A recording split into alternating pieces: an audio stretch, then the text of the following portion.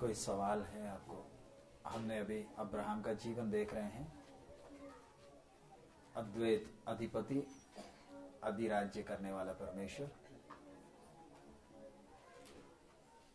वो एक अब्राहम के जीवन में कार्य कैसे करता है। अब्राहम का जीवन नहीं, हम जब अब्राहम का जीवन देख रहे हैं तो इस अद्वैत परमेश्वर के स्वभाव को देख रहे हैं कि वो मनुष्य के इतिहास में वो काम करता कैसे है। हम अब्राहम को नहीं देख रहे, हम देख किसको रहे हैं? इस परमेश्वर का जो अद्वैत अधिपति है, इसका स्वभाव जो अधिराज्य करता है। अधिराज्य का मतलब जो अपने ही इच्छा के अनुसार काम करता है और जो इसने तय किया उस काम को तो होना ही है, कोई रोक नहीं सकता है। इधर हमने देखा मनुष्य के इतिहास में परमेश्वर हस्तक्षेप कैसे करता है।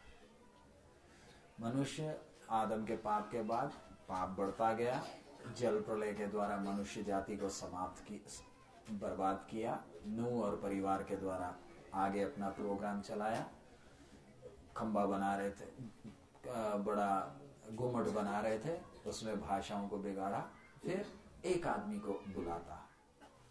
देखिए इतने सारे, आपने वो वचन के उस दृश्य से समझना उसका।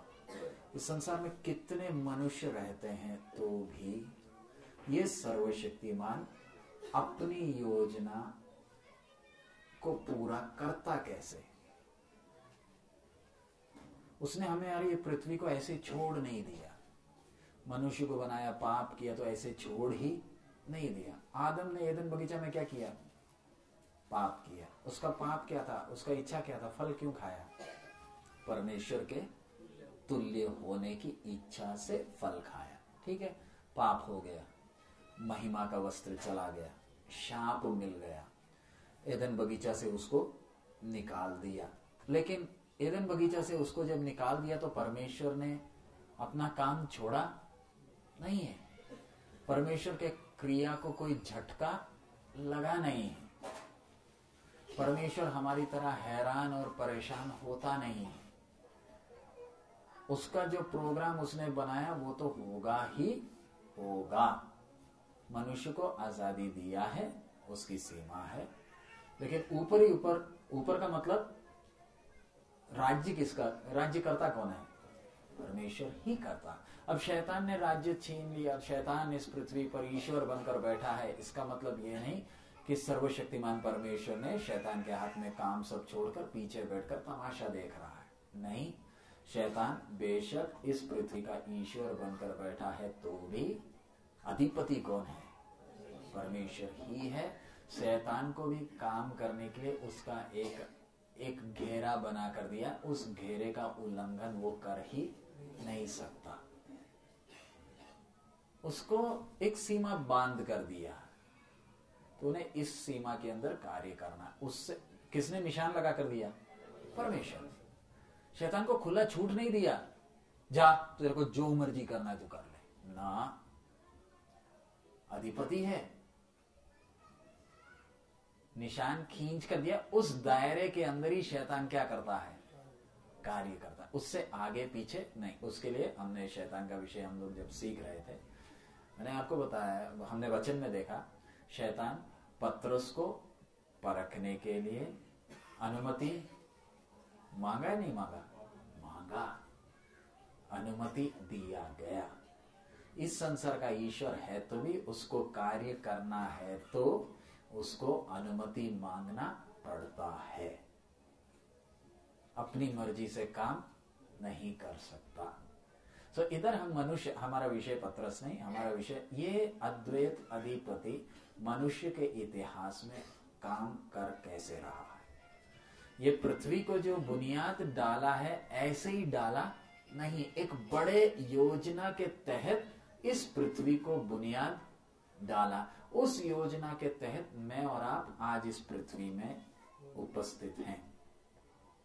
हमारे जीवन में क्या क्या होगा पहले से ही निश्चित है, मालूम है। अभी हम देख रहे हैं जब मनुष्य अपनी इच्छा के अनुसार चल रहा है, अपनी मूर्तियां बनाकर अपना ही मर्जी करते वक्त एक को बुलाया, चल। अब कैसे काम कर रहा है? उसको उधर ही बेटा दे सकता था या नहीं? ऊर में दे सकता था, उसको उधर ही आशीष दे सकता था। लेकिन परमेश्वर इस अब्राम को उधर से निकालकर किधर ले आया? कनान में। अब्राहम अपने बाप को लेकर हारान तक आया, समय आया बाप को चित्र से ही हटा दिया। अब अब्राहम चलते चलते किधर पहुंच गया? कनान में पहुंच। मैं और आप अगर परमेश्वर की इच्छा के अनुसार चलेंगे तो हमारा जीवन कितना धन्य है। दिक्कत क्या होती है? हमारी इच्छाएं परमेश्वर की इच्छा के साथ क्या खाती है? टकराव खाती है। इसलिए अब्राहम के जीवन में उतना समय परमेश्वर बात नहीं किया। प्रभु इतना देर बात क्यों नहीं किया? जैसे हमने देखा जिधर उधर होना चाहिए, जिधर उसे होना चाहिए उधर नहीं। आप लोग तो सवाल नहीं पूछे, सवाल पूछना चाहिए था ना कि अब्राहम के पिता को परमेश्वर पहले क्यों नहीं हटाया? परमेश्वर को मालूम है ना कि हम गलती करेंगे, तो रोकता क्यों नहीं है? एक मिनट, ये सवाल, ये परमेश्वर को मालूम है ना मैं क्या करूंगा? गलती करूंगा, तो रोकता क्यों नहीं है? अब्राहम को पहले ही पिता को चित्र से क्या कर सकता था? हटा सकता था। क्यों नहीं करता? इसके पीछे एक रहस्य है, आप उसको समझने के लिए। आम का पेड़ के ऊपर जब आम पकता है, वो ज्यादा मीठा है या मसाला लगाकर पकाया हुआ आम मीठा है? सड़ता पहले कौन सा है? पेड़ का पका हुआ आम पहले सड़ता है या मसाला लगाया हुआ आम? ऐसे ही है परमेश्वर का काम है। परमेश्वर अपने चुने हुए बर्तन को ना अपना टाइम लेकर पकाता है। जल्दीबाजी मसाला लगाकर पकाने वाला नहीं है, टाइम देता है ताकि जो पकता है, जो पेड़ पर पका वो ज्यादा मीठा है। टाइम लगा, इंतजार, धीरज धरता रहा। गलतियां अब्राहम किया। अगर जल्दी पकाएगा तो जल्दी सड़ भी जाएगा। मसाला वाला आम जल्दी सड़ता भी। इसलिए परमेश्वर समय के अनुसार उसे मालूम है आप गलती करोगे, करने क्यों देता है? ताकि आप क्या करें? सीखें।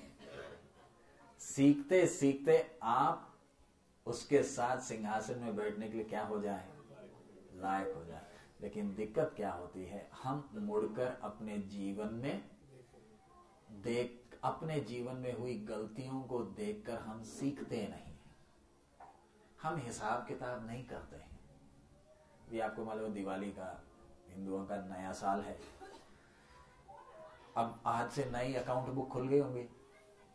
नहीं, व्यापारियों ने आज से क्या शुरू कर दिया? नए खाते शुरू हो गए, पुराना खाता सब बंद। लेकिन हिसाब किताब किया होगा ना। एक व्यापारी बैठकर हिसाब कर कर वो अपना फायदा और नुकसान को देखता है। हमारे जीवन में कुछ गलती होती है, हम उन गलतियों को रुककर सीखते क्यों नहीं है? उसके कारण नुकसान क्या है? वही जो गलती किया उसको हम आगे भी करते हैं। समय बर्बाद किसका हो रहा है? हमारा खुद का ना समय बर्बाद हो रहा है। हमें क्या करना है? बैठकर पिछले जीवन में, अब हम जो अब्राहम के जीवन की गलतियों को देख रहे हैं, उसका जीवन की गलतियों को देखकर हमें क्या फायदा है? परमेश्वर की आत्मा ने ना अब्राहम का जीवन हमारे लिए लिख कर रखा, ताकि उसकी गलतियां लिखा है स्पष्ट, गलतियों को देखा। देखिए वचन कितने बारीकी से पढ़ना है। प्रेरितों का काम 7 में लिखा, ऊर में उसको बुलाया। इब्राहिम उत्पत्ति 11 के 31 में लिखा, कौन लेकर गया? देखिए वचन आत्मा कितना स्पष्ट एक एक शब्द लिखता है। आप और मैं जरा रुककर धीरे वचन सीखेंगे तो कितनी मोतियां हमें मिल जाएंगी। नहीं तो होगा क्या? ऊपर ही ऊपर से भाग जाते, थोड़े पत्थर बीन कर बैठ जाते हैं। वचन इतना बड़ा हीरे का, मोतियों का खदान है, खोदने वाले को मिलेगा। तो इधर हम अब्राहम का जीवन आप देख रहे हैं, वहां से परमेश्वर कैसे उसके जीवन में काम कर रहा, और धीरे धीरे वो किधर आ गया, कनान में, शेकेम में आकर वो क्या कर रहा है, क्या क्या किया उसने, शेकेम में आकर वेदी बनाया, और फिर कनान में आकर अब क्या कर, किधर रहता है, तंबू में रहता है। क्यों? अब मुझे आशीष नहीं, मुझे आशीष देने वाला चाहिए। देखिए अब्राहम को जरा रुक कर देखिए, ये आदमी को अभी तक क्या नहीं मिला है, बेटा नहीं मिला, सिर्फ आशीष के वायदे मिले हैं। वायदे पूरे हो गए? एक भी वायदा पूरा नहीं हुआ, एक भी पूरा नहीं हुआ, सिर्फ वायदा ही हुआ। लेकिन फिर भी रहता किसमें है? तंबू में। हम लोग अपने जीवन को जरा देखें, परमेश्वर ने वायदे पूरे किए हैं या नहीं किए? बोलिए। अब्राहम की तुलना में हमारे जीवन में उसने कितने वायदे पूरे कर दिए हैं। फिर भी जैसे चलना है वैसे, अगर ऐसी हमारी हालत है तो अगर वायदे पूरे किए नहीं हुए होते तो मैं शायद आज इधर आता ही नहीं। कितना फर्क है हम में और ये पुराने नियम के भक्त में। वायदे पूरे नहीं हुए तो भी किसमें रहता है? किसमें? तो उसका विचारधारा देखें।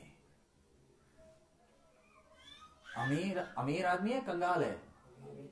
धनी है, घर में 318 की फौज है। इतना धनी आदमी भी क्या बोलता है? मैं मकान में नहीं, किसमें रहूंगा? तंबू में रहूंगा। दूसरे लोग इसे देखने पर क्या बोलते? कहीं का आया एक बूढ़ा है। कहीं का आया बूढ़ा नहीं, इसको एक लाया है, और जो इसको लाया वो कौन है? अधिराज्य करता है। सर्वशक्तिमान नहीं बोलेंगे। अब हम जो विषय सीख रहे हैं वो क्या है? वो कौन है? अधिपति, अधिराज्य करता है। जिसने अब्राहम को चुना, क्या उसी ने मुझे और आपको नहीं चुना? जरा उसके लिए आप आयत निकाले, यशायाह 51 का 2। Isaiah 51:2।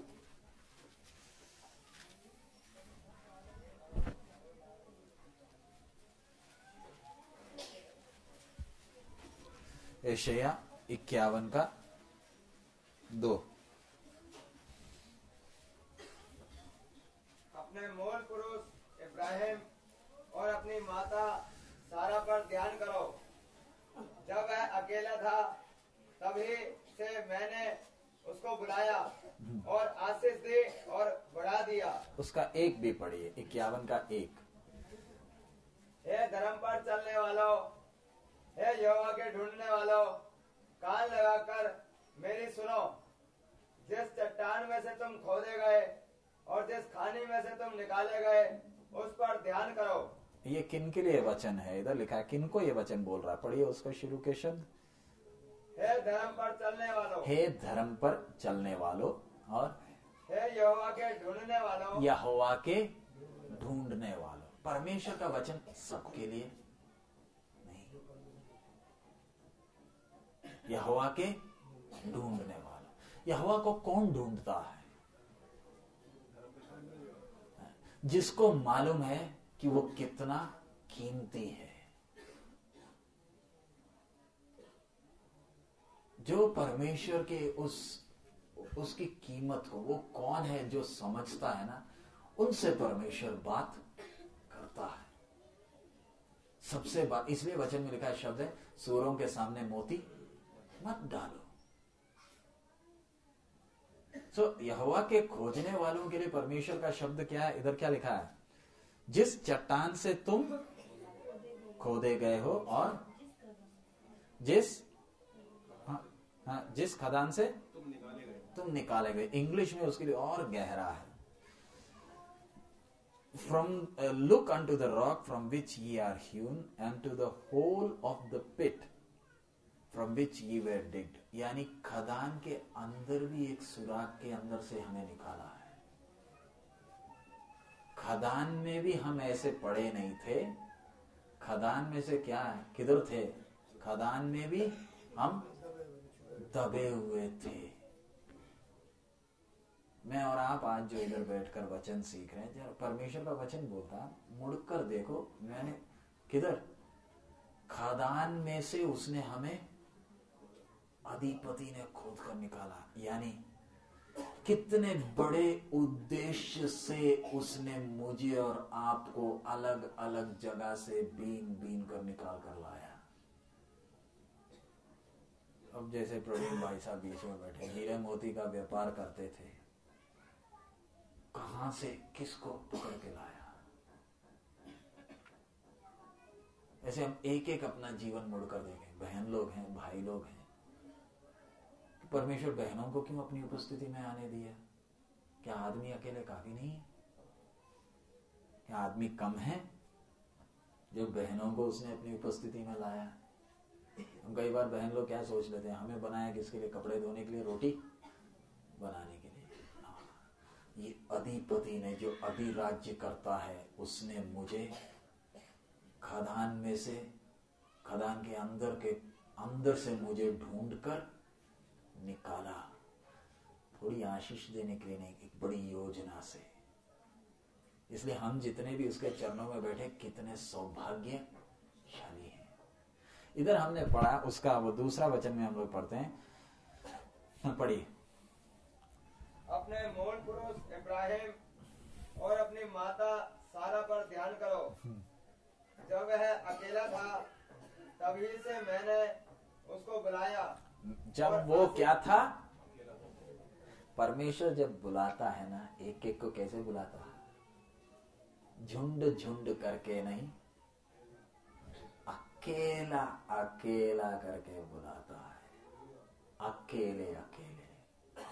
अधिपति, अधिराज्य करने वाला जब बुलाता है एक एक को अकेले अकेले। क्यों अकेले अकेले? वह और किसी को आपके साथ चिपकने नहीं देगा। वो चाहता है सिर्फ आप और वो। क्यों? आप उसको और नजदीकी से क्या करें? जाने। जरा सोचे, अधिपति चाहता है, अधिराज्य करने वाला चाहता है कि आप उस अधिराज्य को और नजदीकी से जाने। इसलिए आपको अकेले बुलाया। अब्राहम को भी अकेले उन सबको छोड़कर बुलाकर निकाला, ताकि वो किसको जाने? उसके बुलाने वाले को और नजदीकी से जाने। इसलिए वचन में लिखा है, जो अपने परमेश्वर को जानेगा बड़े बड़े काम करेगा। बड़ा काम बोलने से एक पुल बनाएगा। हम लोग श्रीधरन को बड़ा आदमी बोलते हैं। क्यों? क्या बनाया? दिल्ली में थोड़े से क्या पटरियां बिछाई, उसके ऊपर क्या चलता है? मेट्रो चलता है। बड़ा आदमी है। लेकिन जो अपने परमेश्वर को जानेगा वो बड़े बड़े काम करेगा। वो बड़े काम और ये बड़े काम में बहुत फर्क है। अकेले, इसलिए मुझे और आपको कैसे बुलाया है? अकेले। लेकिन दिक्कत हमारे साथ क्या है? हम उसके साथ अकेला चलना चाहते नहीं है। क्यों? जरा सोचे, भारत का राष्ट्रपति या मनमोहन सिंह आपको बोले, नहीं प्रवीण भाई साहब, प्रवीण जी मैं चाहता हूं आज चाय में मेरे साथ आ जाओ, और कोई नहीं, अपन दोनों जाओगे? हाँ जाओगे? मैं और किसी के साथ नहीं, हम दोनों बैठकर चाय पिएंगे, कुछ बातें करना। खुश हो जाओगे? हाँ। यही सर्वशक्तिमान परमेश्वर चाहता है, मैं उसके साथ अकेला चलो, और कोई बीच में आकर क्या ना डाले? उंगली ना डाले। यानी मेरे जीवन के प्रति उसको कितनी बड़ी योजना है। लेकिन मुसीबत क्या है? हमारी इच्छाएं बीच में आकर सारा का सारा बर्बाद कर देती। हमारा सौभाग्य है, धीरज धरते हुए उसने आज तक मुझे और आपको जिंदा रखा है। कितना धीरज धरा है। तो अभी हम अब्राहम का उसी जीवन को, क्योंकि बहुत लंबा है, हम जल्दी से आगे जाएंगे। सवाल के लिए फिर बीच में मैं ब्रेक दे दूंगा। हम उसी 12वां अध्याय उसका 10वां आयत, 12 का 10 हम पढ़ेंगे। 12 का 10, उत्पत्ति 12 का 10। और उस देश में अकाल पड़ा और अब्राहम मिस्र देश को चला गया। बस इधर काफी है। अब अब्राहम का जीवन अपना, अभी तक आप देखो एग्जाम में अगर अपन नंबर देंगे तो अब्राहम पास हो गया, फेल हो गया? कनान में आकर कितने नंबर मिले? अच्छे नंबर से पास हुआ या ऐसे ही धक्के मारकर पास हुआ? अच्छे नंबर का सबूत, अच्छे नंबर से पास हो गया करके सबूत क्या है? अच्छे नंबर से, पिछले एग्जाम में अब्राहम अच्छे नंबर से पास हो गया, सबूत क्या है? तंबू तान कर बैठा, ठीक है तंबू ताना है। दूसरा शुरू क्या है? अगर परमेश्वर उसे बोलता नहीं तो वो उधर शेकेम में रुकता ही नहीं, वो किधर चला जाता है? यानी जब तक प्रभु बोलेगा नहीं तब तक मैं रुकूंगा नहीं। अगला किस में रहता है?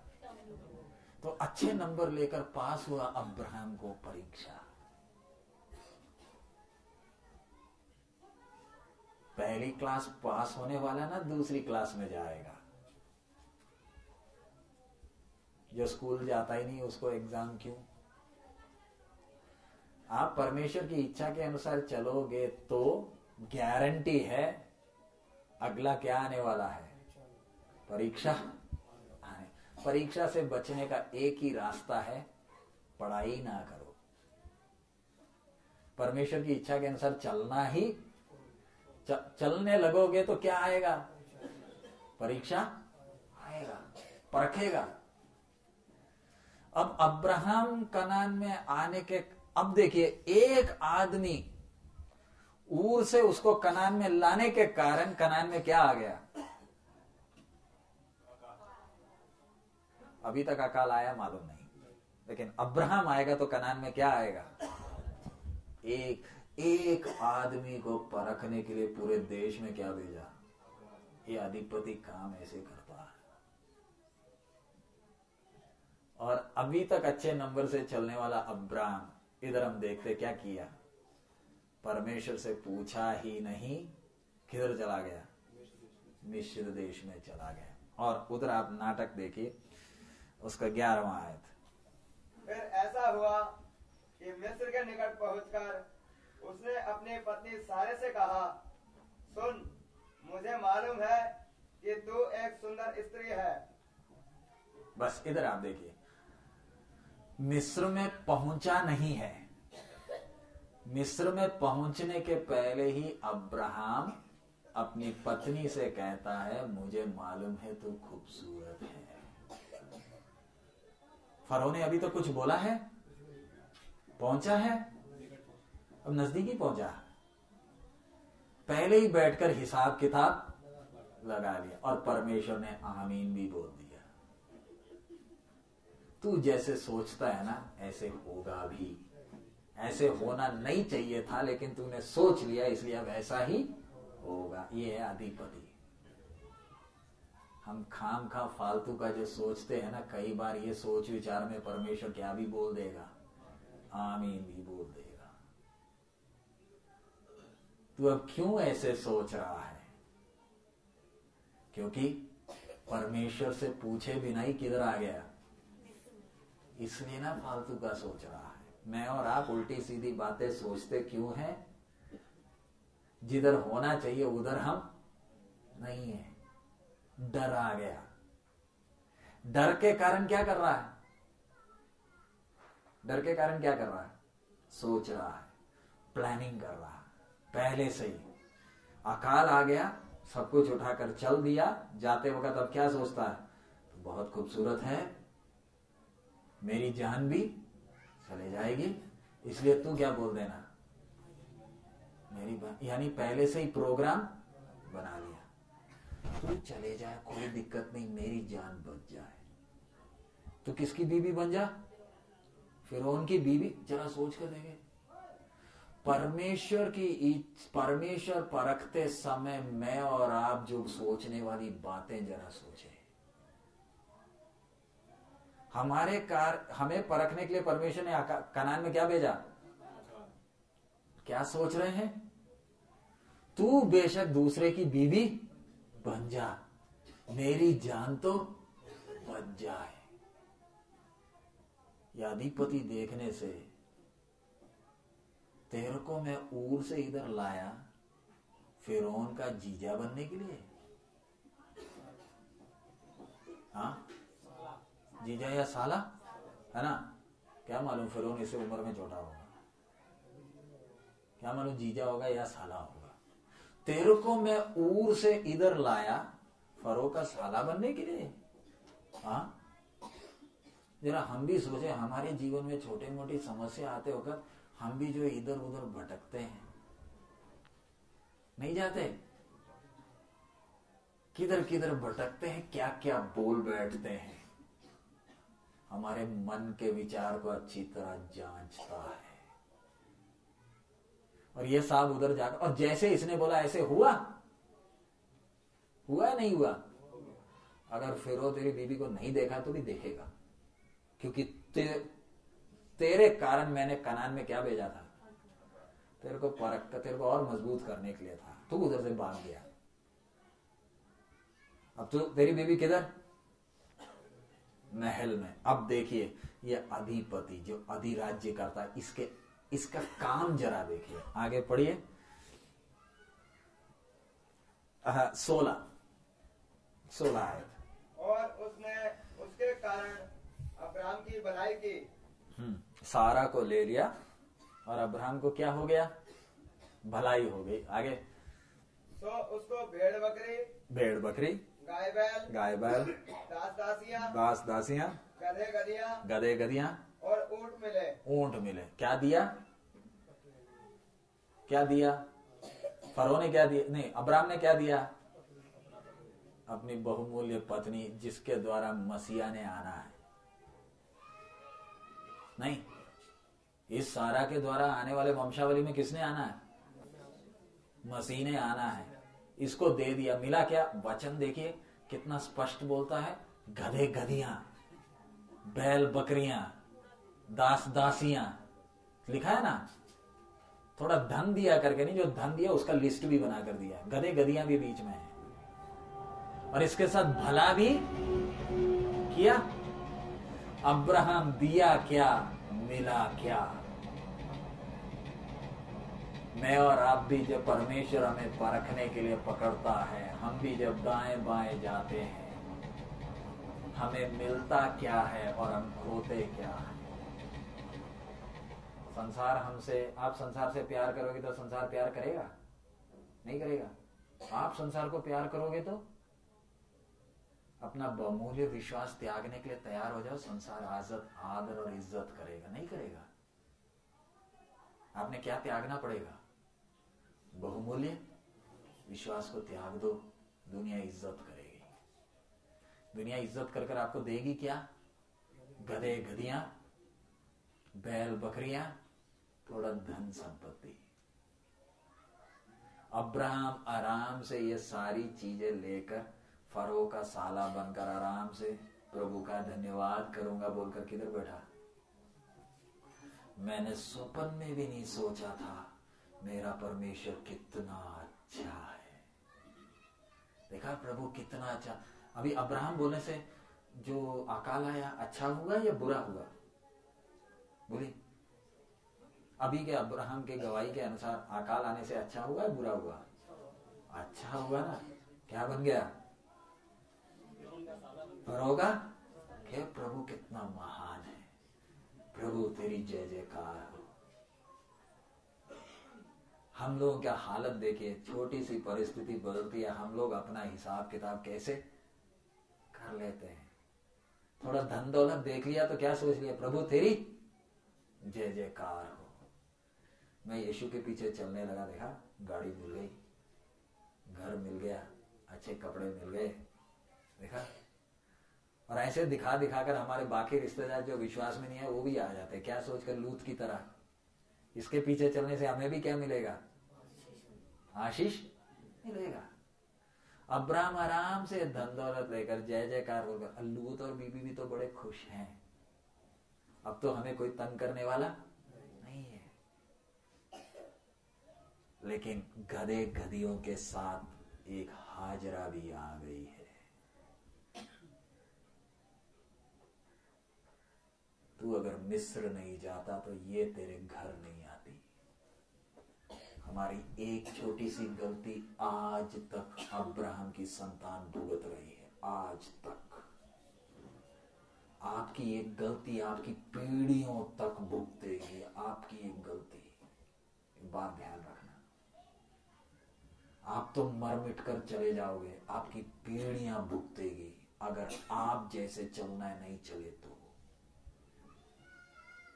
अब्राहम का जीवन जरा देखे, मिस्र में चला गया, घर में कौन आ गया? गधी गधियों के साथ हाजरा भी आ गई। लेकिन प्रभु का काम जरा देखें, मिस्र में जितना देर अब्राहम रहा, परमेश्वर ने अब्राहम से कोई बात किया? कोई वेदी है? नहीं। लेकिन परमेश्वर फरो से बात करता है। किससे नहीं बात कर रहा? अब्राहम से बात तूने किया गया, तूने किया क्या? पढ़िए फिर फरो से क्या बोला ना। फरो ने अब्राहम को बुलाया, उसका 17 पढ़िए। तब यहोवा ने फिरौन और उसके घराने पर अब्राहम की पत्नी सारे के कारण बड़ी बड़ी विपत्तियां डाली। हाँ, अब्राहम के पत्नी सारा के कारण परमेश्वर ने फरो के घर में क्या डाली? गलती हम करते हैं, मुसीबत दूसरों पर आती है, क्या उसके हम दोषी नहीं? फरो का कसूर क्या है? उसने अगर पहले ही बोल दिया होता कि ये मेरी बीवी है तो शायद फरो उसको ना लेता। फरो तो निर्दोष है, लेकिन ये अद्वैत अधिपति का स्वभाव देख ले। अब्राहम ने गलती किया, उसको छोड़ नहीं दिया, उसको छोड़ा नहीं। बड़े विपत्तियां किधर आ गए? फिरौन के घर में बड़ी विपत्ति आ गई। बड़ी विपत्ति का मतलब कितना परेशान हो गया होगा कौन? उस समय का सबसे बड़ा सम्राट। क्यों परेशान हुआ है? एक सारा को उसने अपने महल में लिया। उसमें क्या, एक औरत को घर में ले लिया। कितनी औरतों को उसने अपनी बीवी बनाई, उसको ऐसी समस्या तो नहीं आई होगी। लेकिन जिस क्षण सारा ने महल के अंदर पैर रखा, अधिपति बख्शेगा नहीं। कारण मैं अधिराज्य करता हूं, मैंने इस औरत को और इसके पति को एक मकसद से चुना है। मैं उस उद्देश्य से इसको ऊर से लेकर आया, हारान में रुका, उधर से लेकर आया। मैं इसको चुनने के पीछे एक मतलब है। इसी तरह मेरे और आपके साथ भी, हम जब जैसे चलना नहीं चलते, मालूम है कितनों के लिए सिरदर्दी बन जाते हैं। हमें जैसे चलना नहीं चलने के कारण। और फिर हमें अकल देता कौन है? कौन अकल देता है?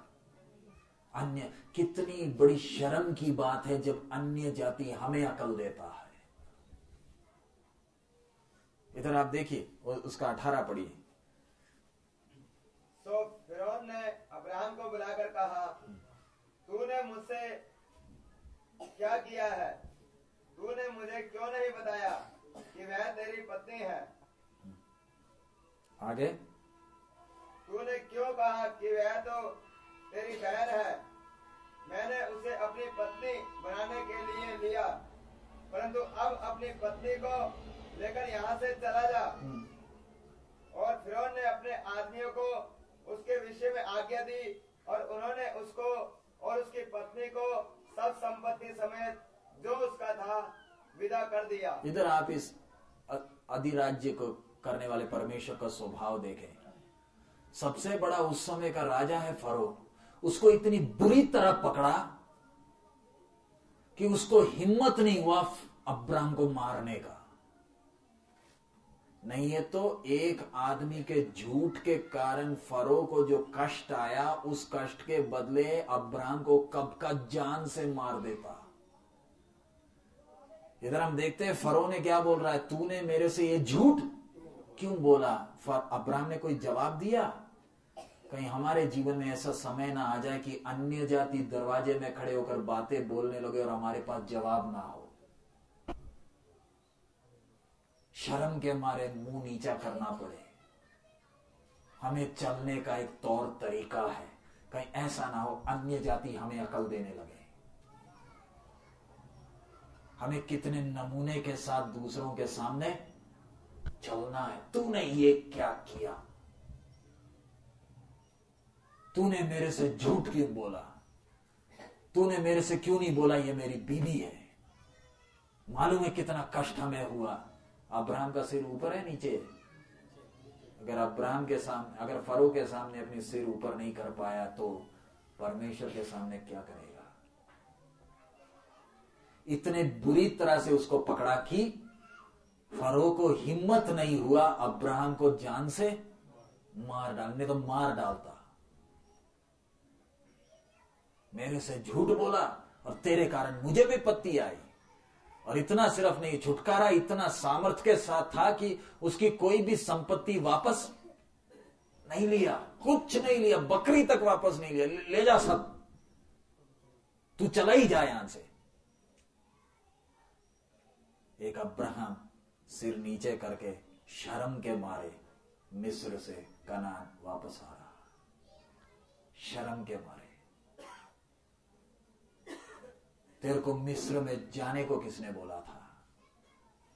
हमारे जीवन में जब परखता, परमेश्वर परखता है, कहीं ऐसा ना हो हम भी अब्राहम की तरह अपने सिर को नीचे करके शर्म के मारे वापस आए। लेकिन परमेश्वर का धन्यवाद हो, हम जब गलती करते हैं हमें एकदम छोड़ने वाला नहीं है, लेकिन हमें सबक सिखाता है। अब अब्राम कनान से, मिस्र से वापस कनान में आते वक्त लूत है और कौन भी है, लूत और उसकी बीवी और उसके साथ कौन भी है, हाजरा भी आई है। हमारे इससे हम देख सकते हैं मेरे को और आपको जब अपने आत्मिक जीवन में चलना है, कितने ध्यान से चलना, कितने ध्यान से। मेरा बात, मेरा उठना बैठना, मेरा चलना, मेरा व्यवहार कितना नमूने का होना चाहिए। कहीं ऐसा ना हो मुझे जिसने जगत के सामने नमूना देना है, दुनिया मुझे अकल देने लगे। ऐसी नौबत ना आए। आगे चलिए, उसके आगे हम पढ़ते हैं उसका 13वां अध्याय में, उसका 13 का 1 से पढ़िएगा। तब अब्राहम अपनी पत्नी और अपनी सारी संपत्ति लेकर लूत को भी संग लिए हुए मिस्र को छोड़कर कनान के दक्षिण देश में आ गया। हाँ। अब्राहम भेड़ बकरी, गाय बैल और सोने रुपए का बड़ा धनी था। फिर वह दक्षिण देश से चलकर बैतल के पास उसी स्थान को पहुंचा जहां उसका तंबू पहले पड़ा था, जो बैतल और ए के बीच में है। यह स्थान उस वेदी का है जिसे उसने पहले बनाई थी। और वहां अब्राम ने फिर यहोवा से प्रार्थना की। और लूत के पास भी, जो अब्राम के साथ चलता था, भेड़ बकरी। बस इतना काफी। इधर आप रुक कर देखें, रुक कर हम पढ़ेंगे। अब परमेश्वर के साथ संगति करना है तो जिधर से गए हो उधर वापस कोई शॉर्टकट नहीं। जिधर गिरे हो उठना। तब तक परमेश्वर से संगति कर नहीं सकते। हम लोग अक्सर, कई लोग संगति का मतलब क्या, प्रभु के चरणों में बैठ गए, हालेलुया हालेलुया, जय जयकार जय जयकार, स्तुति स्तुति महिमा हो, हालेलुया। थोड़ी सी अन्य भाषा बोल दी, हम बोलते होगी संगति। हम प्रार्थना बोलते हैं, हम प्रार्थना करते नहीं हैं। जैसे बाकी लोग मंदिरों में मस्जिदों में मंत्र जपते हैं, वैसे बहुत तेरे विश्वासी प्रार्थना करते नहीं, प्रार्थना बोलते हैं। कैसे बोलते हैं? प्रार्थना में बैठ के क्या बोलते हैं? हाँ, हालेलुया हालेलुया हालेलुया हालेलुया। देखा होगा ना विश्वासियों को, प्रार्थना में बैठकर क्या कर रहे हैं? हालेलुया, जय जयकार महिमा में। ये प्रार्थना है? इसको आप प्रार्थना बोलते हो? प्रार्थना क्या है? परमेश्वर से बात करना। प्रार्थना परमेश्वर से बात करना है। हम मीटिंग में आकर बैठकर क्या करते हैं? जपते हैं तोते की तरह, हालेलुया हालेलुया हालेलुया हालेलुया। 5 बार हालेलुया, फिर 2 बार ग्लोरी, 3 बार आमीन, 5 बार जय जयकार, है ना? और हम बोलते हैं प्रार्थना। ये प्रार्थना नहीं है। यीशु ने कहा है अन्य जातियों जैसे बक बक मत करो, और हम करते हैं। इसके कारण होता क्या है? जैसे आए वैसे जाते हैं, थक जाते हैं। प्रार्थना में आकर बल पाकर जाने के जगह में प्रार्थना में आकर घर जाते हुए थके हुए जाते हैं। क्यों? थोड़ा बक बक करके गए। परमेश्वर क्या उसने आपको अपने चरणों में हालेलुया हालेलुया बोलने लाया? अब बात करने लाया था। बात क्या किया हमने? बात क्या किया? एक तो हम जैसे बात करना है बात करते नहीं। दूसरी मुसीबत क्या है? उसकी आवाज के लिए सुनते, इंतजार भी नहीं करते। अभी टेलीफोन लेकर मैं बात कर रहा हूं आपके साथ, प्रवीण भाई साहब कैसे हो? सब ठीक ठाक है ना? परिवार सब ठीक है? काम वाम सब ठीक चल रहा है? आज सुबह खाना खाया ना? तबीयत सब ठीक है ना? उधर विश्वासी लोग सब ठीक है? प्रवीण भाई साहब ने टेलीफोन नीचे भी रख दिया होगा, मुझे क्या मालूम। लेकिन मैं क्या कर रहा हूँ? बोले ही जा रहा। उधर से हाँ भी सुनने के लिए मेरे पास फुर्सत नहीं है। अगली बार मैं प्रवीण जी को बुलाऊंगा तो क्या उठाओगे टेलीफोन नंबर? हाँ, तो क्या बोलेंगे? फालतू का दोबारा डायलॉग मुझे, मेरे पास टाइम नहीं। मेरी तो कुछ सुनता ही नहीं, अपनी बातें करता ही रहता है। ऐसे ही हम लोग भी जब प्रार्थना में आकर बैठते, प्रभु मुझे तेरी आवाज सुनने के लिए हमारे पास क्या नहीं है? क्योंकि पहले से घड़ी लेकर आया ना।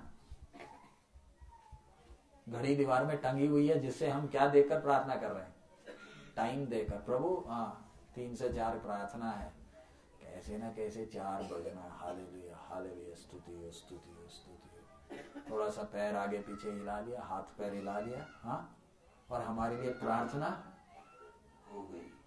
मालूम है इससे नुकसान क्या है? परमेश्वर की संगति को अनुभव किया ही नहीं। आत्मिक जीवन में जो उत्साह होना चाहिए वो उत्साह है ही नहीं। आपसे कोई बात करता है तो उसको परमेश्वर की उपस्थिति का वो सुगंध एहसास ही नहीं होता, वो मिठास एहसास ही नहीं होता, क्योंकि आपको खुद नहीं हो रहा। परमेश्वर के चरणों में आकर जब प्रार्थना करते, प्रार्थना का मतलब क्या है? परमेश्वर से क्या करना है? बातें करना है। बातें करना है तो आपको परमेश्वर के साथ उतना नजदीकी संबंध चाहिए। आपको परमेश्वर के साथ नजदीकी संबंध चाहिए तो आपको दैनिक जीवन में हर समय उसके साथ चलना है। उसके साथ चलना है तो उसके वचन को मनन करना है। लेकिन हम ये सारी बाईपास कर हम क्या बोलते हैं? हालेलुया जय जयकार होगी तो हो गया। नहीं, मेरे को उसकी आवाज सुनना है, मैंने उससे बात करना है। आप परमेश्वर के साथ चलते हैं करके बोलने का जरूरत नहीं, आपके चाल चलन से ही मालूम चल जाएगा चलता किसके साथ है। आपको दिल्ली की शीला दीक्षित बुलाई, बात किया, तो बात करते ही हमें से जोसेफ जी हैं, जोसेफ जी के चाल में फर्क आ जाएगा? नहीं आएगा। हाँ, नहीं तो हमारे में से किसी बहन को भारत के राष्ट्रपति ने बुला लिया, आज दोपहर को चाय में आ जाना।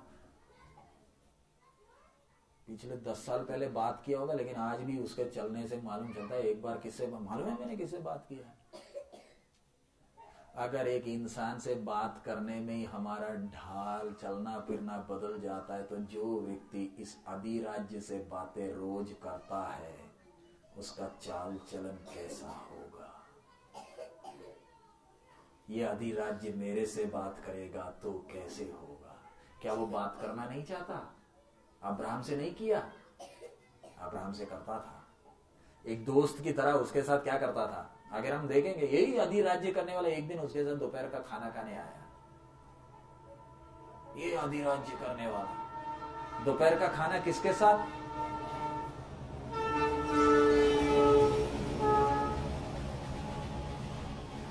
हमारा सौभाग्य जरा देखें। सो अब्राहम ने अभी संगति करना है तो किधर वापस आना है? जिधर से वो पीछे हटा है। हमें अपने आत्मिक जीवन को कितना ध्यान से संभालना है। देखिए, शैतान हमारे पीछे, खास करके हम एल्डर्स, कलीसिया के जो अगुए हैं, हमें अपने आप को बहुत संभालना है। हम विश्वासी जैसे चलते हैं वैसे हम चल नहीं सकते हैं, क्योंकि शैतान हमें गिराने में पीछे तुला हुआ है। हम एक एल्डर को नीचे गिरा दे तो पूरी कलीसिया पर असर पड़ जाएगी, नहीं पड़ेगी? पूरी कलीसिया को बर्बाद करने के लिए ज्यादा टाइम नहीं चाहिए, एक अगुए को नीचे गिराना है बस। उसके लिए हम लोगों को उतने ध्यान से चलना है। मेरा उठना बैठना चलना फिरना सब में इतना ध्यान रहना, नहीं तो मेरा वचन कुछ रहेगा, मेरा चाल चलन कुछ और रहेगा। सो इधर अब्राहम वापस किधर आया? जिधर से निकला था। प्रभु का धन्यवाद हो, अब्राहम जिधर से गया उधर वापस आ गया। संगति फिर शुरू हो गई, और संगति जब फिर शुरू होती है उसका लक्षण एकदम दिखता है। आप परमेश्वर के साथ संगति करोगे ना, उसके लक्षण साफ दिखते हैं, कोई बोलने का जरूरत नहीं। कैसे मालूम? अब आ गया अगला कांड। अब्राहम के घर में बड़ा झगड़ा। कौन? लूत के, लूत के चरवाहे और अब्राहम के चरवाहों के बीच में क्या हो रहा है? बड़ा झगड़ा। बड़ा झगड़ा होने के बाद अब अब्राहम क्या बोलता है? उसका चौथा आयत, चौथा नहीं, उसका 9वां वचन। क्या सारा देश तेरे सामने नहीं, तो मुझसे अलग हो। यदि तू बाईं ओर जाए तो मैं दाहिनी ओर जाऊंगा, और यदि तू दाहिनी ओर जाए तो मैं बाईं ओर जाऊंगा। अब इधर देखिए, अब्राहम का देखिए, संगति का वो प्रभाव जरा देखें। लूत के चरवाहे और अब्राहम के चरवाहों के बीच में झगड़ा आ गया। अब इसके लिए दोषी कौन है? दोषी कौन है? इसके पीछे काम कौन कर रहा है? शैतान? कौन? क्यों? तेरे को अलग रखना है। तेरे साथ में किसी को चिपकने, आप किसी को साथ लेकर चलोगे तो कैसे ना कैसे ना, तेरा को तो मार दिया लेकिन लूत को मारूंगा नहीं। उसका और तेरा क्या होगा? क्या होगा? झगड़ा होगा। तेरे बाप से झगड़ा नहीं कराऊंगा, लेकिन झगड़ा किधर होगा? आप और मैं भी जो बहाने मारकर चलते, तैयार हो जाओ, आगे बहुत नाटक होगा। क्योंकि आप और मैं इस सच्चाई में अपनी मर्जी से, वचन है, तुमने मुझे नहीं चुना, मैंने चुना है। झगड़ा शुरू। अब्राहम को समझ में आ गया। क्या बोलता है अब्राहम? अभी अब्राहम गलतियां करते करते बढ़ने के कारण अब अब्राहम लूत को क्या बोलता? मैं होता तो मैं क्या बोलता? इतना घमंड आ गया, चला जा, फूट जा इधर से, मेरे कारण ना कनान में तू आया। मैं तेरा क्या लगता हूं मालूम है? तू अपने आप को बड़ा समझता है। 318 फौजी किसके साथ है? अब्राहम के साथ है। चल निकल जा, तेरे को देखना ही नहीं, इस कनान के अंदर तेरे को देखना ही नहीं, मैं छोड़ूंगा नहीं। भतीजा है ना, कौन सा भाई है ये? मेरे को तेरे को देखना ही, तू हारान में चले जा, उधर बाकी सारे रिश्तेदार उधर ही भाग जाए, इधर कहीं दिखना नहीं। लेकिन विवेक का युग का रहने वाला अब्राहम बोलता क्या है? क्या बोल रहा है? सारा देश। इतना बोलना इतना आसान, जरा सोच कर देखिए। पवित्र आत्मा का भरपूरी पाए बिना व्यक्ति ऐसे कैसे बोल रहा है? इसको कुछ बोला गया? हम लोग के पास तो मोबाइल की मेहरबानी, कुछ समस्या आ जाए, हाँ जी पास्टर रमेश जी समस्या आ गई, क्या करना है जी, बोलो जी। नहीं, हम पास्टरों के पास मोबाइल होने के कारण मालूम है कितना स्वर्ग भी बोलता होगा अच्छा है मोबाइल। जो कॉल मेरे तरफ आने चाहिए वो सारे किधर ही चले जाते हैं, पास्टर जी के पास ही चले जाते हैं। अच्छा है, मोबाइल नहीं होता तो कम से कम घुटना टेक कर क्या करता? प्रार्थना करता। मोबाइल होने के कारण घंटियां बजती रहती है। अब्राहम के पास किसका नंबर था? आप बोलिए, किसका नंबर है? किसको बुला रहा है ना? ये तो प्रार्थना किया क्या? चलते चलते वो उस आदि राज्य की आदत सीख गया। बोलता तेरे को जो चाहिए तू ले ले, तेरे को पूरा कनान देश तेरे हम देंगे। पास्टर जी मैं तो नहीं दूंगा, बड़ी मुश्किल से आया, एक तो मेरे को बच्चे भी नहीं है, मेरे को बच्चे पहले ही मुझे जलन हो रही है, ये प्रभु के पीछे चलकर हाँ मुझे अभी तक क्या नहीं मिला? बच्चे भी नहीं मिले। परमेश्वर ने वायदा किया है कि ये मैं देश तुझे, तेरे को वायदा किया देश तू उसको दे रहा है। जरा सोच कर देखे, परमेश्वर ने मुझे वायदा किया है कौन सा देश, और मैं अपने भतीजे को दे दूंगा। अब्राहम क्या किया? अब्राहम क्या किया? बोल सकता था ना मैं नहीं दे रहा ना, क्योंकि परमेश्वर ने, मैं वचन के अनुसार चलता हूं, मैं वचन से दाएं बाएं नहीं हटता। मेरे से परमेश्वर ने बोला, अगर परमेश्वर मुझे बोलेगा तो मैं तुझे दूंगा, नहीं तो नहीं। अब्राहम क्या बोलता? ले ले, तू ले ले, तू इधर जाएगा तो मैं उल्टा चला जाऊंगा। कौन सुन रहा है? अधिराज्य करने वाला सुनता है। आपके जीवन की आत्मिक उन्नति को वो बड़ी नजदीकी से देख रहा है। और उधर हम देखते हैं 10वां आयत पढ़िए। तब लूत ने आंख उठाकर यरदन नदी के पास वाली सारी तराई को देखा कि वह सब सिंची हुई है, जब तक यहोवा ने सदोम और अमोरा को नाश न किया था, तब तक सोर के मार्ग तक वह तराई यहोवा की वाटिका और मिस्र देश के समान उपजाऊ थी। अब इधर लिखा है लूत ने अपनी आंखें उठाई, लिखा है।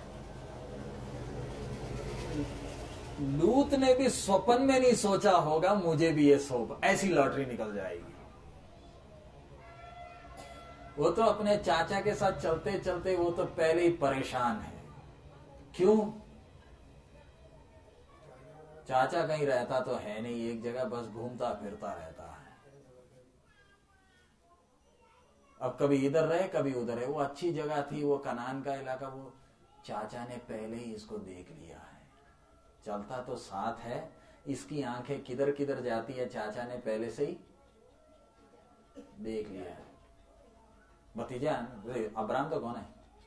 चाचा ना, यही ना बोल रहा हूं मैं, लूत की तरफ से बोल रहा हूं। चाचा जी ने इसको पहले से ही, इसलिए चाचा बोलता है अगर मैं जमीन खुद ले लूंगा ना, इस जिंदगी भर मुझे कनान में बैठकर कोसता रहेगा, इसलिए तू ले ले बेटे, तेरे को जो चाहिए तू। और भतीजा भी सोचता है वाह कभी नहीं सोचा था, मैं तो सोचता था इधर ही कहता, अब तो मेरे हाथ में मिल गया। आंख उठाकर देख रहा है। देखा तो क्या? अलग कौन कर रहा है? परमेश्वर कर रहा है। आपको मालूम नहीं चलता ये अधिराज्य पीछे काम करता कैसे। जा अच्छी जमीन देखा, परमेश्वर ने रोका? इधर एक अगली बात समझना, कलीसिया में भी कई लोथ आ जाते हैं। लोथ कौन है? ये किसके लिए आए हैं? इनसे परमेश्वर ने कभी बात किया? लोथ, तूने कभी आवाज सुनी है? कभी नहीं सुनी। कहां सुनी होगी? वचन में कहीं नहीं लिखा इससे परमेश्वर ने बात किया। कलीसिया में आते हैं बहुत लोथ श्रीमान। परमेश्वर ने कभी, अब आपने तय करना है आप लोथ है या अब्राम है, आपने तय करना है। अगर अभी तक परमेश्वर ने आपसे बात नहीं किया तो शायद आप कौन है? लोथ है। अब्राम से तो वो बात करेगा, लेकिन लूत से तेरे को आशीष चाहिए ना, आशीष ले ले। अब्राहम को बच्चे नहीं दिए, तेरे को बच्चे दिए। तेरे को सोदोम गोमोरा में जाना ना, जा, मैं तेरे को रोकूंगा। अब्राहम मिस्र में चले जाएगा तो पकड़ के लाएगा, लेकिन लूत सोदोम गोमोरा में चले जाएगा, वापस नहीं लाएगा। अच्छी तरह समझना, ये अधिराज्य लोत से अलग व्यवहार करेगा, अब्राहम से अलग व्यवहार करेगा। तेरे को तो ऊर में बुलाया ही नहीं था, तू तो किसी के केयर ऑफ में आ गया। तू मेरे प्रोग्राम के तहत का बंदा ही, तेरे को थोड़ी आशीष चाहिए ना, पकड़। सोदोम गोमोरा चाहिए ना, ले ले। अब्राहम ने वो किसको दे दिया? और उस समय का सबसे अच्छा जमीन कौन ले गया? हालेलुया, जय जयकार हो। लूत जब गाना गाते हुए जा रहा है, इधर एक को अभी तक बच्चे नहीं दिए। जरा सोच कर देखे अधिराज्य काम कैसे करता है।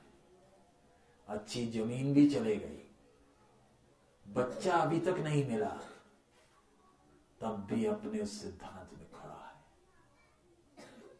अब जब लोत जय जयकार बोले, निराशा आएगी नहीं आएगी? बोलिए। इसके अंदर पवित्र आत्मा का भरपूरी भी नहीं, कोई पास्टर भी नहीं, कोई संडे स्कूल टीचर भी नहीं, कोई मीटिंग चलाने वाला भी नहीं, अकेला खड़ा है। हजारों साल पुराने का घटना है, अकेला खड़ा है। अब्राहम तूने ऐसे क्यों किया? वो बोलेगा मुझे भी नहीं मालूम, लेकिन मुझे इस पृथ्वी से ज्यादा लगाव किससे लगाव है? जरा सोच कर देखे, अगर अब्राहम, यही अब्राहम हमारे इस समय में जी रहा होता तो कैसे जीता? जब यही यहोवा परमेश्वर मनुष्य बनकर आकर क्रूस के ऊपर जान भी दे दिया, उसके बाद इस अब्राहम को चलने को बोला होता तो काश हमसे भी कितना अच्छा चलता। ये अब्राहम स्वप्न में भी नहीं सोच सकता था कि जो मेरे से बोल रहा है ना, ये इधर ही आकर क्रूस के ऊपर जान देगा। स्वप्न में नहीं सोच सकता था। ये स्वप्न में भी नहीं सोच सकता था कि ये मनुष्य बनकर मेरी वंशावली में आएगा। स्वप्न में भी नहीं सोच सकता था। मेरे लिए और आपके लिए उसने रखा हुआ आशीष किसी आंख ने अभी तक देखा नहीं है। हमारा सौभाग्य, जिसने अब्राहम को बुलाया उसने मुझे और आपको भी बुलाया। अगर वो उसको चलाया तो मुझे भी, लेकिन चलना है तो कुछ सिद्धांत है, कुछ कीमत देना है। हम मार किधर खा जाते हैं? हम लोथ को बोलते तू बेथेल में रह, मैं जा रहा हूं सोदोम गोमोरा में। नहीं, क्योंकि मेरे लिए वायदा किया देश है। जैसे लूत सोदोम को देख रहा, क्या अब्राहम ने नहीं देखा सोदोम को? अभी हम लोग के साथ एक बहाना है, हम बड़ी आराम से बोलते मेरी शारीरिकता ना मुझे खींचती है पीछे। अब्राहम में नहीं था ये फ्लैश, था नहीं था। उसने भी तो सोदोम गोमोरा देखा है। हमें तो दुकान में जाते एक छोटा सा सूट दिखते ही जब तक वो खरीदा नहीं तब तक नींद। बहन लोग तो कपड़े के पीछे जाते हैं, हम आदमी लोग, हम लोग को कहीं कुछ अच्छा गाड़ी वाड़ी कुछ दिख गया तो 24 घंटे यीशु की लहू की जय। क्यों यीशु की लहू की जय इतना क्यों बोलना पड़ रहा है? पास्टर जी मेरे मन में एक गाड़ी है, ये किधर से चढ़ा है? शोरूम से चढ़ा है। इतनी जल्दी चढ़ गया अंदर? उसके लिए एक उदाहरण, एक कहानी बोलते हैं। दो रोमन कैथोलिक फादर जा रहे थे, एक नदी पार करना था। उधर एक लड़की, उसने भी नदी पार करना है। तो एक फादर जी ने उसको अपने कंधे पर बिठाया, नदी पार किया, कंधे से उतार दिया और वो चली गई। आधा पौने घंटे चलने के बाद दूसरा फादर बोलता है, तूने जो किया ठीक नहीं है, लड़की को क्यों कंधे पर उठाया?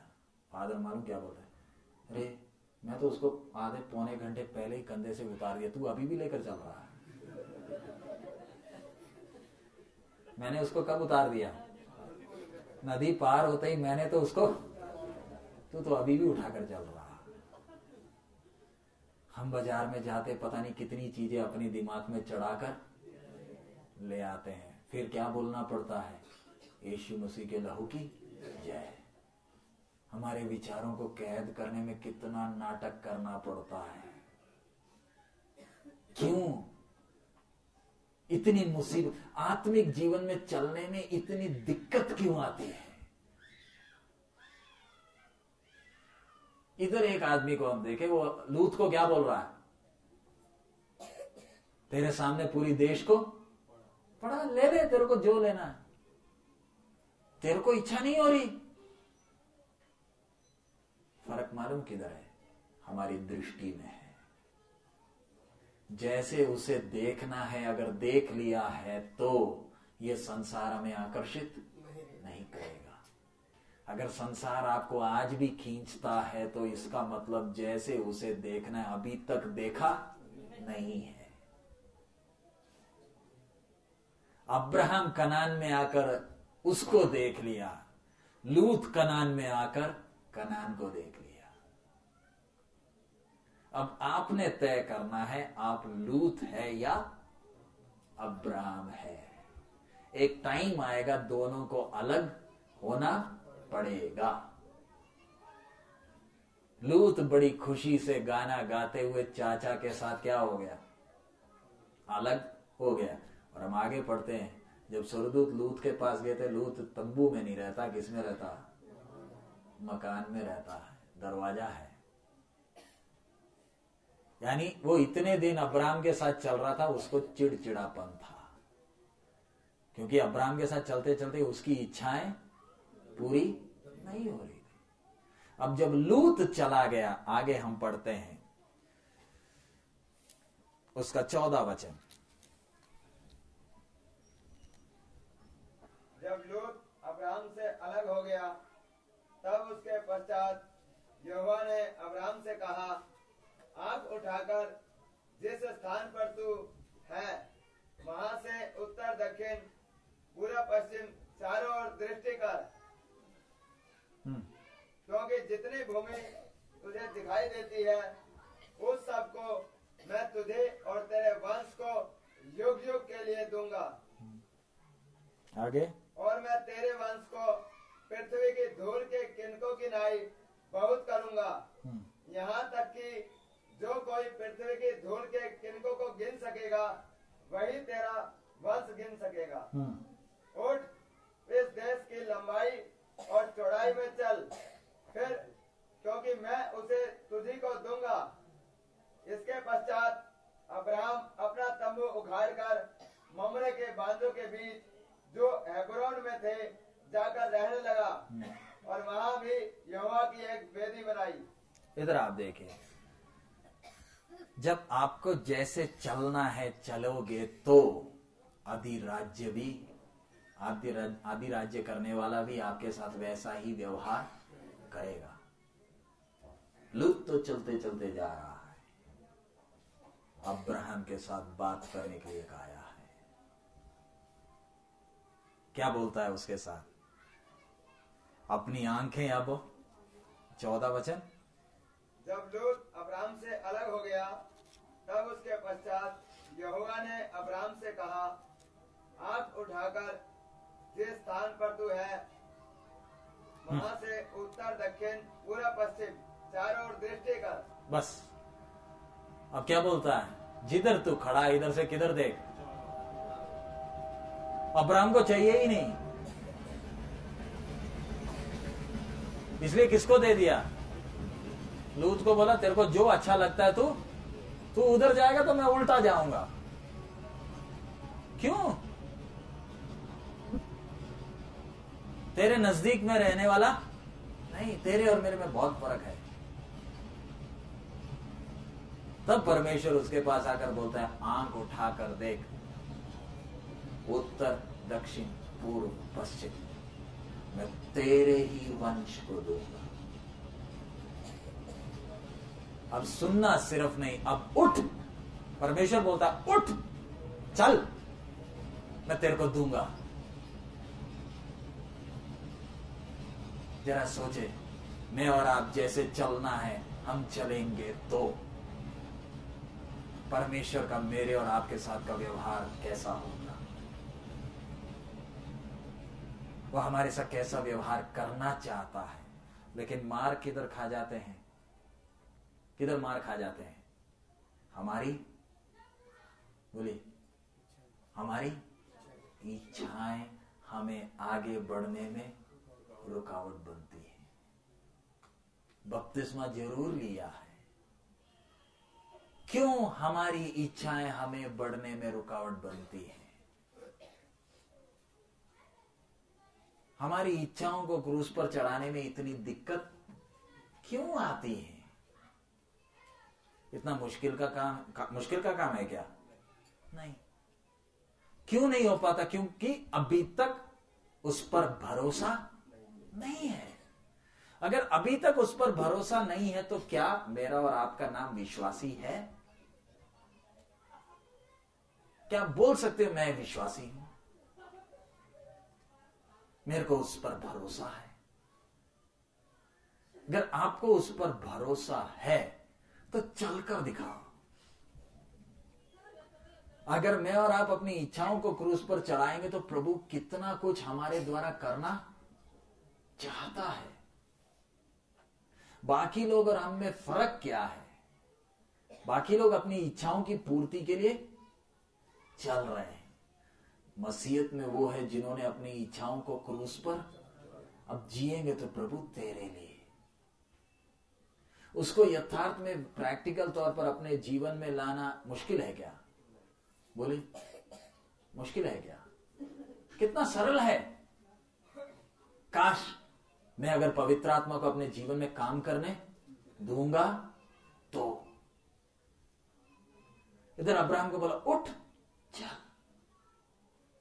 हजारों साल पहले अब्राहम को बोला हुआ वचन आज परमेश्वर ने इस्राएल में कौन रहता है? अब्राहम के संतान इस्राएल में।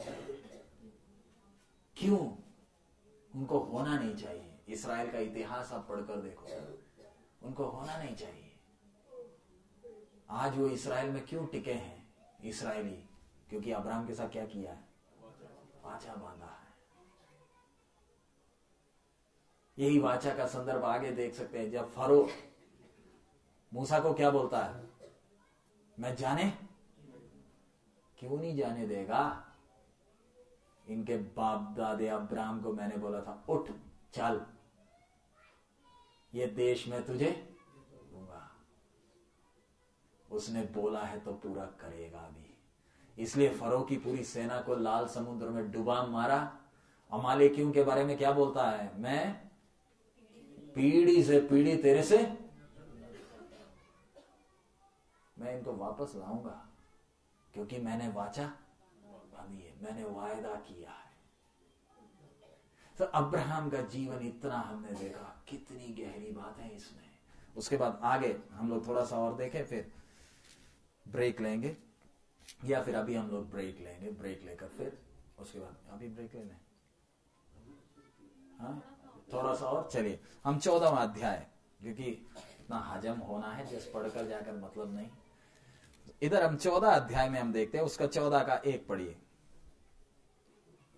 सिनार के राजा अमरापेल और एलासार के राजा अरियोक और एलाम के राजा कदोर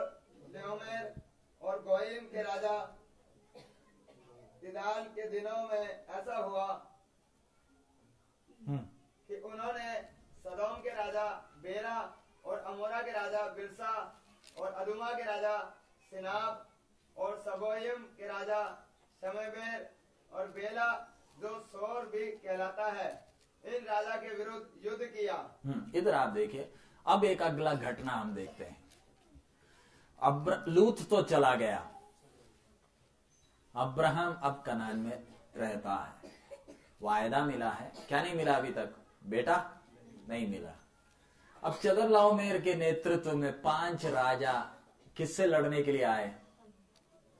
अब्राहम से। हाँ, सोदोम के राजा, कितने राजा हैं ये 5 है। कितने राजा कितनों से लड़ने के लिए आए? देखिए, हाँ,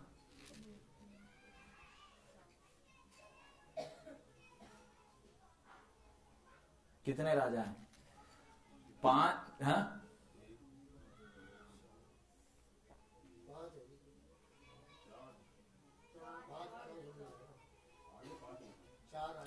4 राजाएं किससे लड़ने के लिए आए हैं? 5 राजाओं से लड़ने के लिए आए। तो सोदोम के राजा के साथ कितने राजा हैं? वो कुल 5 हैं। चदरलाओमेर के साथ कितने? ये कितने हैं? 4।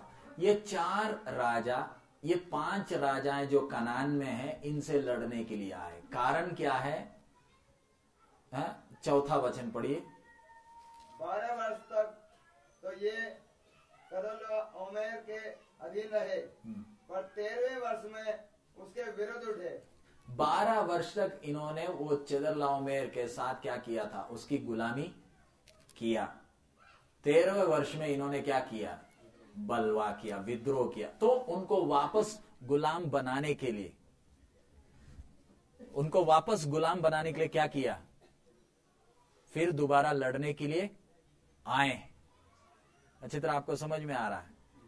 जब वापस लड़ने के लिए जब आए हैं, लड़ाई लड़े, ये 5 राजाओं को गुलाम बनाकर क्या किए? साथ ही ले गए। इसके बीच में कौन भी चला गया? हमारा ब्रदर लूत भी चला गया। अब लूत जब चला गया तो किसी ने संदेश चाचा जी के पास भेजा कि भतीजा परिवार सहित क्या हो गया है। तब चाचा का स्वभाव आप देखो, मैं होता तो क्या बोलता? अच्छा ही हुआ, इसके साथ ऐसा ही होना चाहिए, बहुत बेईमान है। सोदोम गोमरा भी मेरे हाथ से लेकर चला गया, मुझे दिया था।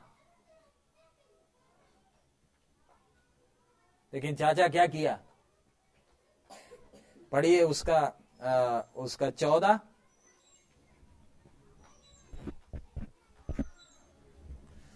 14 पढ़िए।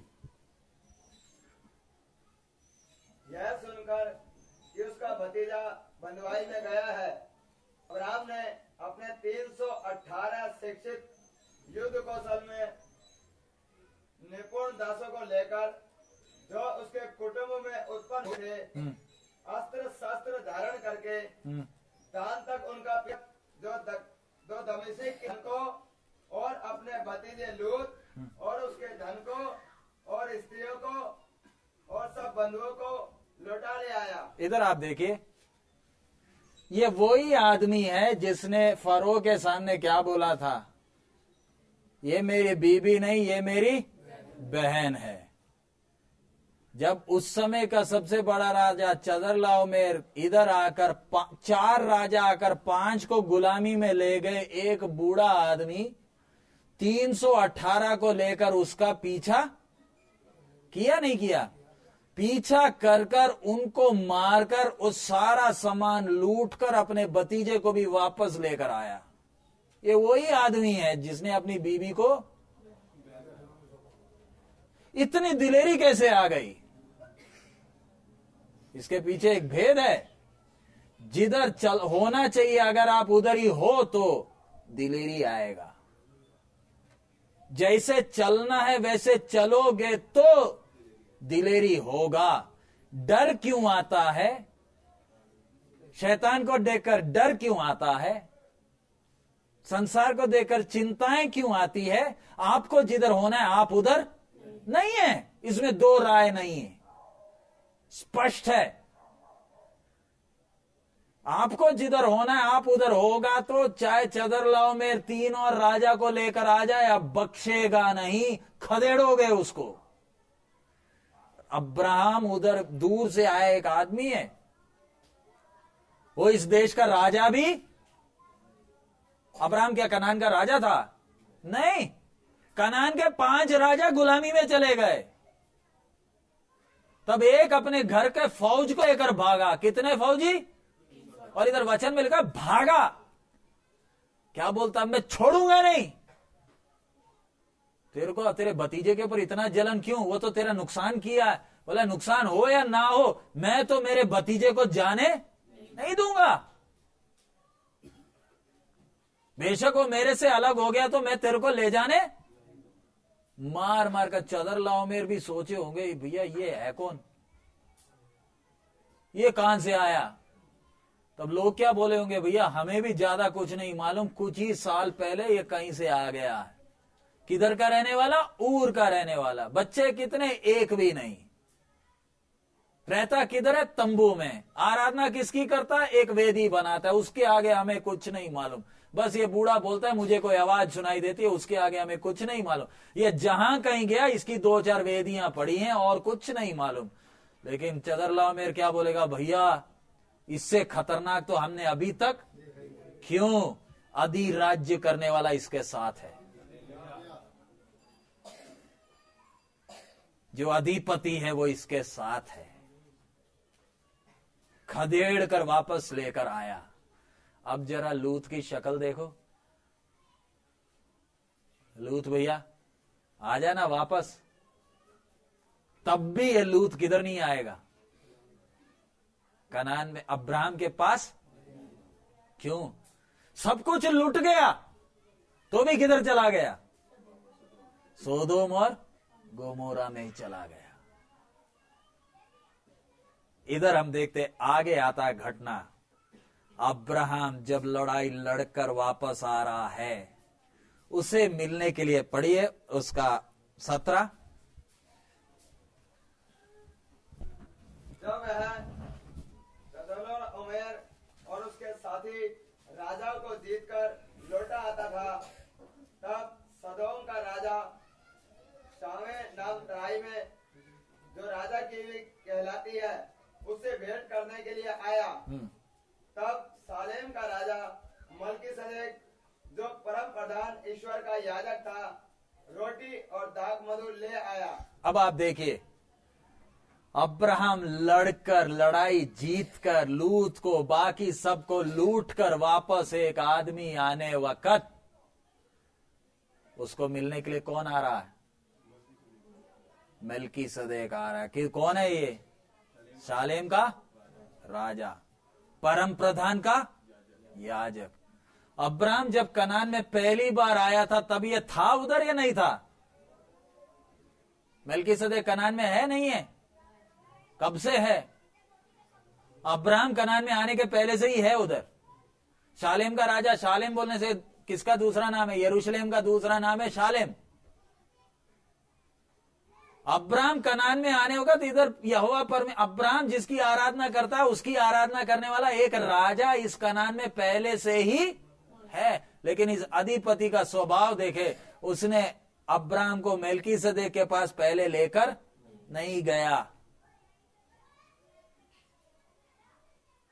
परमेश्वर चलाता कैसे है? मेल्कीसदेक तेरे को मिलने के लिए आना है तो उसके लिए लायक भी होना है।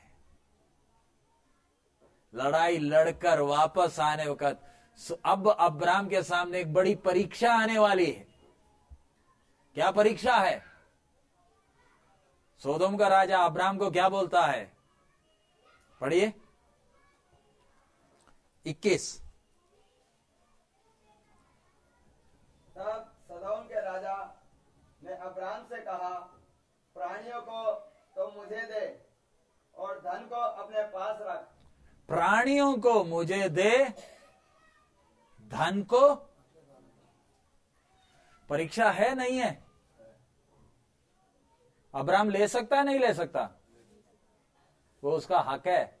लड़कर लाया ना, मुफ्त में थोड़ी लाया, बड़े आराम से सारा धन रख सकता है ना।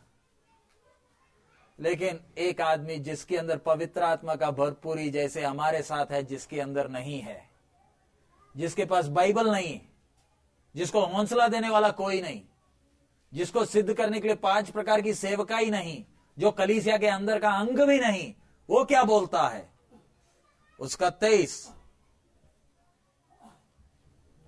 उसके मैं यह शपथ खाता हूँ हाँ, कि जो कुछ तेरा है उसमें से ना तो मैं एक सूत और ना एक जूती का बंधन न कोई और वस्तु लूंगा, कि तू ऐसा ना कहने पाए कि अब्राहम मेरे ही कारण धनी हुआ। 22 पढ़िए। अब्राहम ने सदोम के राजा से कहा, परम प्रधान ईश्वर यहोवा जो आकाश और पृथ्वी का अधिकारी है, उसके मैं यह शपथ खाता हूँ कि जो कुछ तेरा है उसमें से न तो मैं एक सूत और न जूती। नहीं, उसका 22 पढ़िए दोबारा। अब्राहम ने सदोम के राजा से कहा, परम प्रधान ईश्वर यहोवा जो आकाश और पृथ्वी का अधिकारी है, उसकी मैं यह शपथ खाता हूँ। उसकी शपथ, हिंदी में उसका अर्थ साफ नहीं है। सच में हिंदी के कई शब्द सुनकर बड़ी खुंदक भी चढ़ती है। अब्राहम बोलता है, मैंने अपना हाथ उस परमेश्वर की ओर उठाया है जो आकाश और पृथ्वी का मालिक है। शपथ खाता हूं करके नहीं, मैंने अपना हाथ किधर उठाया? उसकी ओर उठाया जो आकाश और पृथ्वी का करता है। मैं किसी का जूती का तस्मा भी नहीं लूंगा, मैं किसी का कुछ नहीं लूंगा, कारण मैंने अपना हाथ किधर उठाया? मेरे जीवन में मैं किसी को हक लेने नहीं दूंगा। मेरे जीवन का महिमा पूरा वो ही लेगा और किसी को महिमा लेने नहीं दूंगा। ये कब का आदमी है? विवेक के युग का आदमी। ये उधर खड़े होकर हमसे बोलता है, मैं अगर ऐसे चला तो तुम लोगों को पवित्र आत्मा का भरपूरी मिलकर भी चल नहीं पाओगे, तो घुसने नहीं दूंगा नए यरूशलेम में। नए यरूशलेम सबके लिए खुला हुआ। इसलिए प्रभु यीशु ने खुद कहा, यूहन्ना बपतिस्मा देने वाले के दिन से स्वर्ग राज्य में जोर हो रहा है और बलवान उसे छीन लेता है। बपतिस्मा लेने से नहीं मिलेगा, अन्य भाषा बोलने से नहीं मिलेगा, बलवान होकर छीनना पड़ेगा, कीमत देना पड़ेगा। पुराने नियम के भक्त भी नए यरूशलेम के दीवार में जब बैठे, ऐसे वैसे चल चुल कर नहीं बैठे, कीमत दिया है, नमूना दिया है। अब्राहम क्या बोलता? मैंने हाथ किधर उठाया? उस परमेश्वर की ओर उठाया। मैं जूते का तस्मा भी नहीं लूंगा। ये बोलने के पहले इसको मिलने के लिए कौन आया? मलकीसदेक आया। मलकीसदेक ने इसे रोटी और दाखरस दिया और क्या भी दिया? आशीष भी। जैसे मुझे चलना मैं चलूंगा ना, तो परीक्षा की घड़ी आने के पहले वो मुझे तैयार भी करेगा। मुझे ऐसे ही परीक्षा के लिए फेंकने वाला नहीं है, परीक्षा आने के पहले वो मुझे तैयार करता है। मलकीसदेक आया, प्रार्थना किया, आशीष दिया, उसका फल देखते अब्राहम बोलता, मैंने अपना हाथ यहोवा परमेश्वर की ओर उठाया है, मैं किसी को महिमा लेने नहीं दूंगा। अब्राहम, तेरे को इतना भरोसा कैसे?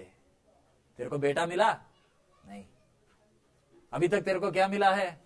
वायदा ही मिला है। क्या बोलेगा? बेटा मिले ना मिले, मैं उसको जानता हूं, काफी है। जिसने उसको जाना ना, वो इस संसार के द्वारा आकर्षित होगा ही नहीं। मसीह जीवन उनके लिए है जिन्होंने उसको जाना है। इसलिए पौलुस भी बोलता है, मैं उसको और जानना, कितना भी जानने से भी काफी और जानना चाहता हूं।